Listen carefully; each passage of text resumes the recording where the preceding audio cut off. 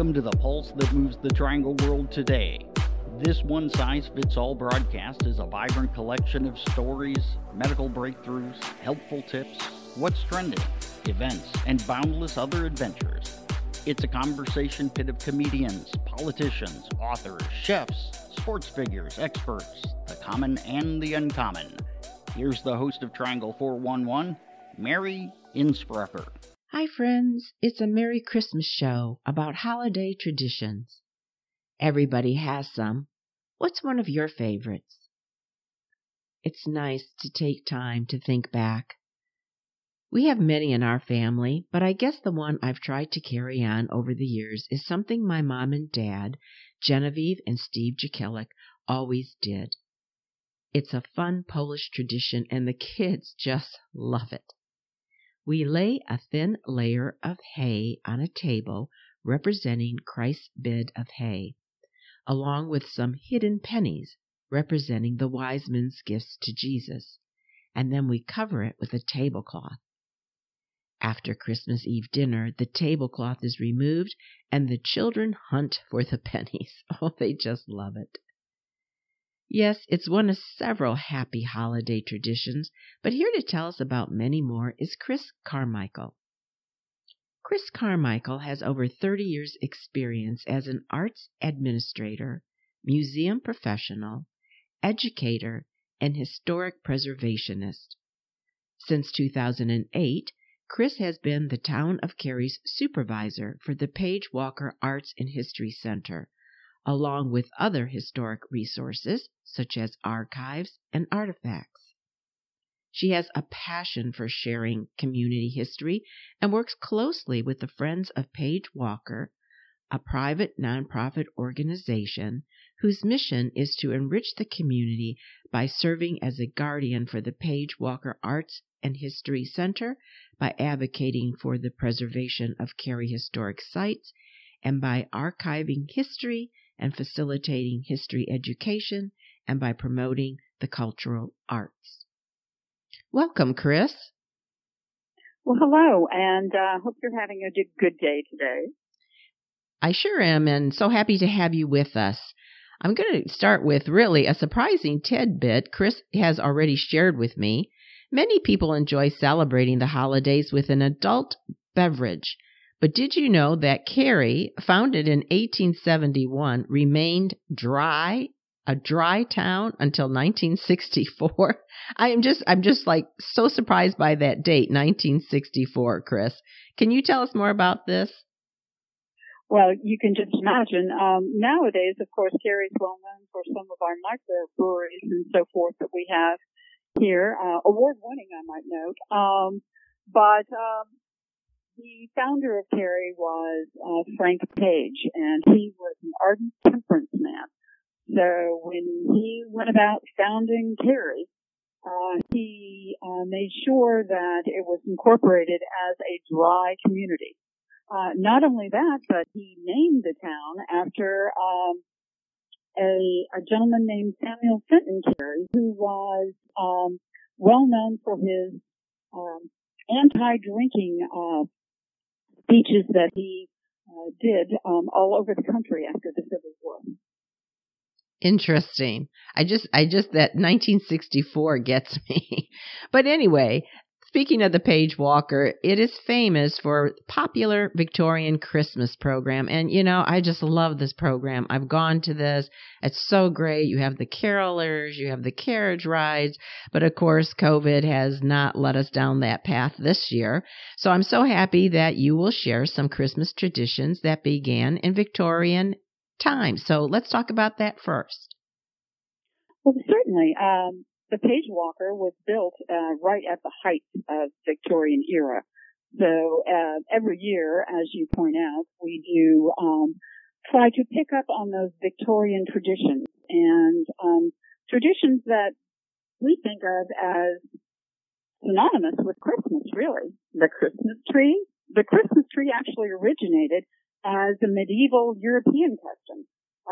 And German and English settlers brought that tradition to North America. The Christmas tree was first recorded as being in North America by a Mr. Matthew Zahn of Bethlehem, Pennsylvania, and that was as early as 1820. But by the time that Queen Victoria and her husband, Prince Albert, came into power in England, he brought the German tradition to England, and in 1848, the Illustrated London News printed a full-page illustration of this brand new tradition, and Victoria and Albert's Christmas tree made it a very popular means of decorating and celebrating. So we can look at the Victorian era as a source for our modern day Christmas tree. Another part of that is the Christmas card. Now, granted, not many people, or maybe not as many people, I should say, actually send printed Christmas cards anymore. Everything seems to be digital these days. But the origins go back to, again, the Victorian era in England. And there were advances in printing technology that led to the ability to print relatively inexpensive, colorful cards which could be shared. And this came out of a tradition that they had of children writing greetings to their parents at Christmas time. So that's where Christmas cards came from. And then, of course, we think of Christmas caroling, and again, Victorian England. And some of the popular carols from that era were O Come All Ye Faithful, Silent Night, O Little Town of Bethlehem, Away in a Manger, and We Three Kings. Even Jingle Bells comes from the Victorian era. But probably the thing that most kids are most interested in at this time of year is, of course, Santa Claus. Mm-hmm. The American version of Santa Claus is based on the Dutch Saint Nicholas, and Dutch settlers brought that tradition to New York, and it spread throughout the early states, and then Father Christmas, which was a British character, merged with Saint Nicholas, and that's how we came up with Santa Claus, that, of course, we still celebrate today.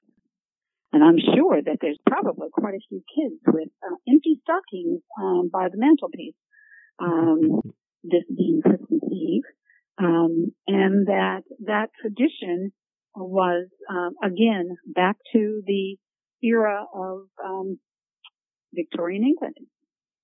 Very interesting. Thank you, Victorian era, because those are all holiday favorites when it comes to traditions. So now I understand that the Friends of Paige Walker have been collecting oral histories for years. Do you have any excerpts that you can tell us how the folks in Cary used to celebrate Christmas in the past?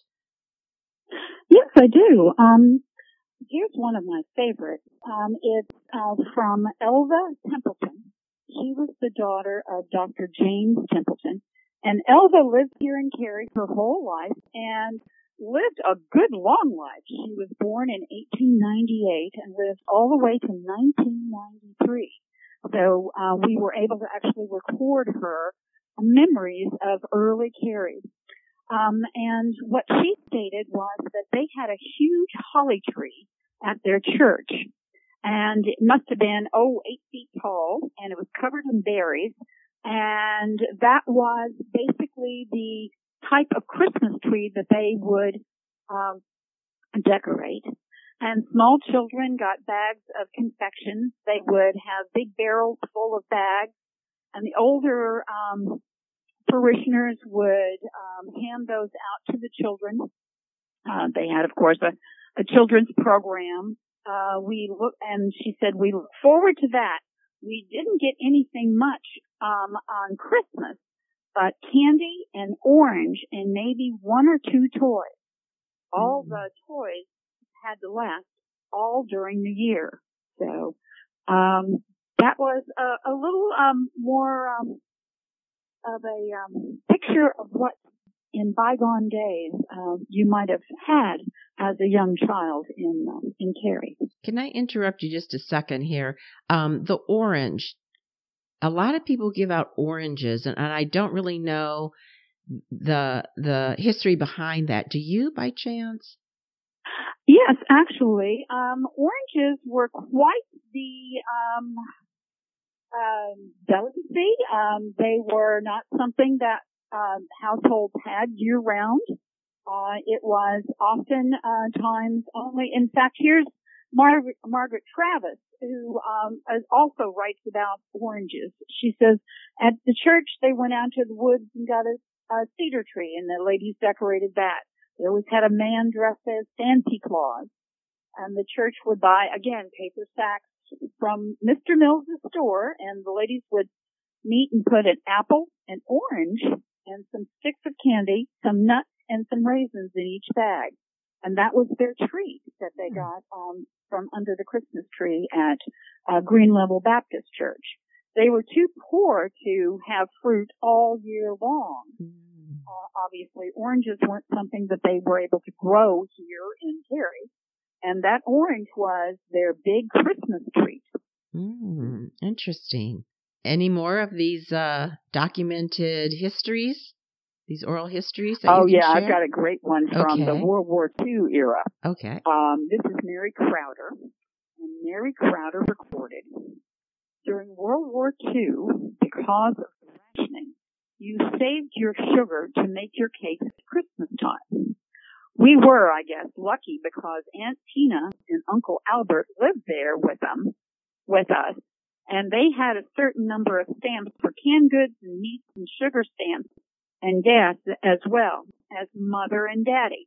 So together we gathered all of our stamps and we all cooked and ate together. So it was a matter of family gathering at that point in time to make the most of the rations that they had during World War II, which of course included cakes, and there were special recipes that of course were put out specifically on how to use the materials of the flour and sugar and so forth that make it go as far as you could and still be able to celebrate the holidays. I remember something like that with my mom and dad. It wasn't Christmas, but again with the World War II part of it, when you were, there was rationing, and they were getting married, and you had to bring in all your friends to donate chickens and other things to have enough food for the wedding. It wasn't like one person, because of the rationing, could, just go buy everything they needed. So, my parents paid for it, but they had to get other people to use their their rationing slips to go get the chickens or whatever they needed for the wedding. So that's interesting. Now, Cary is quite... Go ahead, I'm sorry. Oh, no. I was just going to say that I've seen graphs from the 1950s of Cary, even downtown Cary. The lots were quite deep, and almost every one of the houses had a big garden or kept chickens or both in the backyard. So there was a lot of making do during the Depression era through World War II by being able to raise your own crops and chickens and whatnot. So now Cary is quite a diverse community. What are some of the other cultural celebrations that are typically held at this time of year?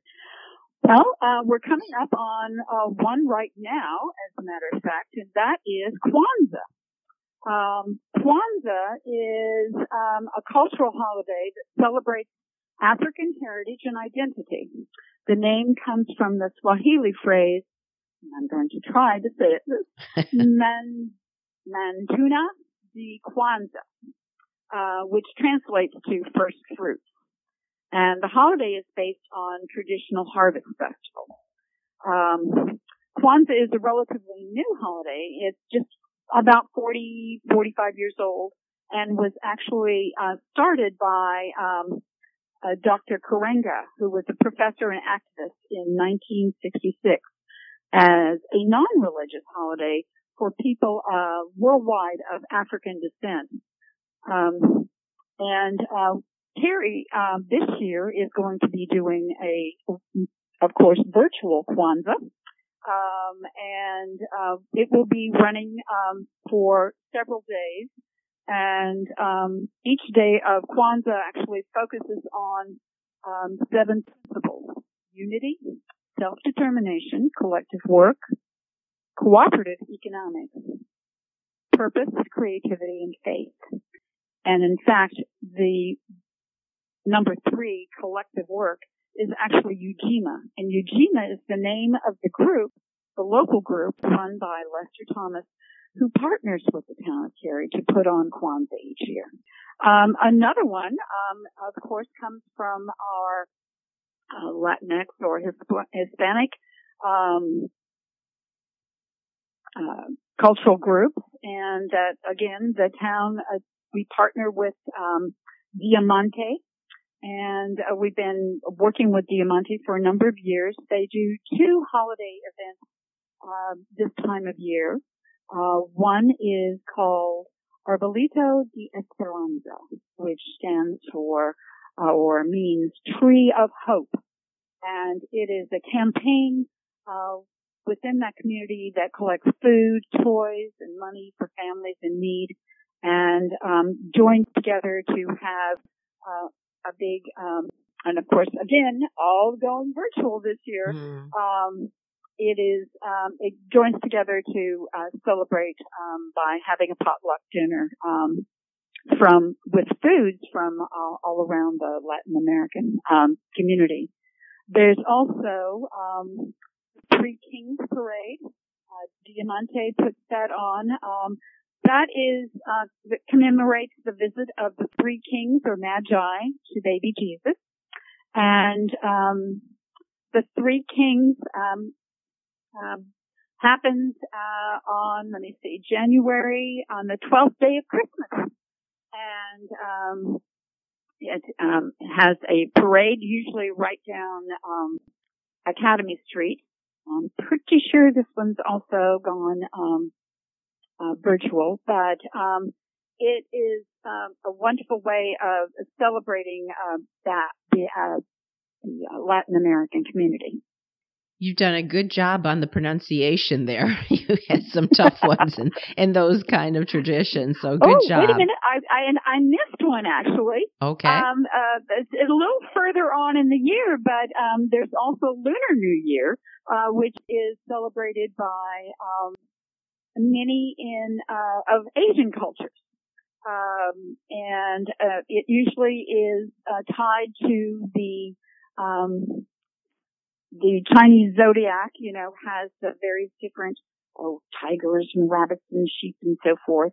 In 2021, it's going to be celebrated on February the 12th, and that often is tied to all sorts of wonderful Asian traditions. Again, foods, dances, celebrations, gift giving, and decorating. So you've mentioned food a couple of times, and we're almost out of time. So maybe 2 minutes on this, if we can get in some idea of, foods play such an important role in many holiday traditions. Well, let's face it, food plays right. a major role in everything in life. But right. for the foods that are linked to celebrations, tell us about that. Sure. Well, and I don't want to miss Hanukkah. While that has already passed by the time we're broadcasting, Hanukkah, of course, has some wonderful foods that I personally have enjoyed. You have latkes, which are the potato pancakes, and then you have the jelly donuts, and my son's personal favorite, the Hanukkah gelt, or the chocolate coins. I've seen those already for sale in some of the local stores. So those are specific foods, that are traditionally served surrounding the Jewish holiday of Hanukkah. Of course, Christmas has so many different traditions, lots of sweets, everything. And of course, if you want to look at Cary and the southern traditions, you've got things like pecan pie, and of course, you can't miss the gingerbread cookies. A Christmas tradition in the South is also to oftentimes serve both turkey and ham. And of course, ham can be either the country ham, which is usually very salty, or the regular city ham, which is baked. And then one of my personal favorites that I look forward to, Christmas treat, is the candy cane. Candy canes actually originated in 1847 when they were used to decorate Christmas trees, and but they really didn't take off until they came up with a machine to automate them in the 1950s. So since that's my era, I guess that's why I always associated Christmas trees and candy canes as part of the food tradition for my particular family. You're making me hungry. Chris. all these yummy things. Okay, so we need to wrap now, but I did want to have you just give a shout out for folks because you're doing these backyard history programs. So can you tell us where people can see a schedule on that, how to sign up? Yes, these are free programs, and you can just go to mycary.com and click on programs, and there are all sorts of wonderful programs coming up that not only the backyard history offered through the Page Walker Arts and History Center, but there are programs through the Cary Senior Center, through the community centers. So there's lots and lots of free programs that we're offering now to sort of make up for the fact that we are still closed, but we still want to very much serve and be a part of our community. And if listeners have some local historical items or stories that they would like to share, how could they contact you? Well, these days, the best way to contact me is through email. And my email is Kris, K-R-I-S, Carmichael, C-A-R-M-I-C-H-A-E-L, at townofcary.org. And I'm quick about replying. So we're always looking to learn more about our community. It doesn't have to be 100 years ago. It could be 10 years ago or 5 years ago. So the Page Walker works hard to reflect our community and share our community's history. And we so appreciate that, and I appreciate you for being here today. Thank you so very much. Thank you. It's been a pleasure. Time for our nonprofit spotlight. Little Pearls out of Asheville, North Carolina is an independent nonprofit 501c3 organization. They say their website is a loving gift to Western North Carolina and the world. They also say they are not fully active currently, nor accepting donations, yet their gifts are still alive and well on the internet. During this loving holiday season of gifts and giving, I thought I'd share some of this info on the Christmas gift you may receive from them. I mean, it is the time for gifts, and some of these little pearls are truly gifts. And I'll tell you why. Because according to their website, Little Pearls are tiny films that open hearts and minds, inspiring authentic connection and compassionate action on behalf of all living beings. Created by the media nonprofit Little Pearls, these beautiful films are gifts of the heart for you and for the world. Little Pearls remind us who we really are and what truly matters in our lives. In a world where beneficial, meaningful messages can be difficult to find, these little gems skillfully and tenderly plant seeds of hope, love, change, and joy. And isn't it the season of joy and hope? Opening our hearts to the world, Little Pearls explore universal themes and thought-provoking ideas that emphasize our power of choice to create positive change. That's a hot one now. It's media that matters. That's also a hot one now. Neither a commercial nor a traditional public service announcement. Each tiny film mirrors the beauty that is in our lives. Most little pearls are only 30 to 60 seconds in length, so everybody has time for them.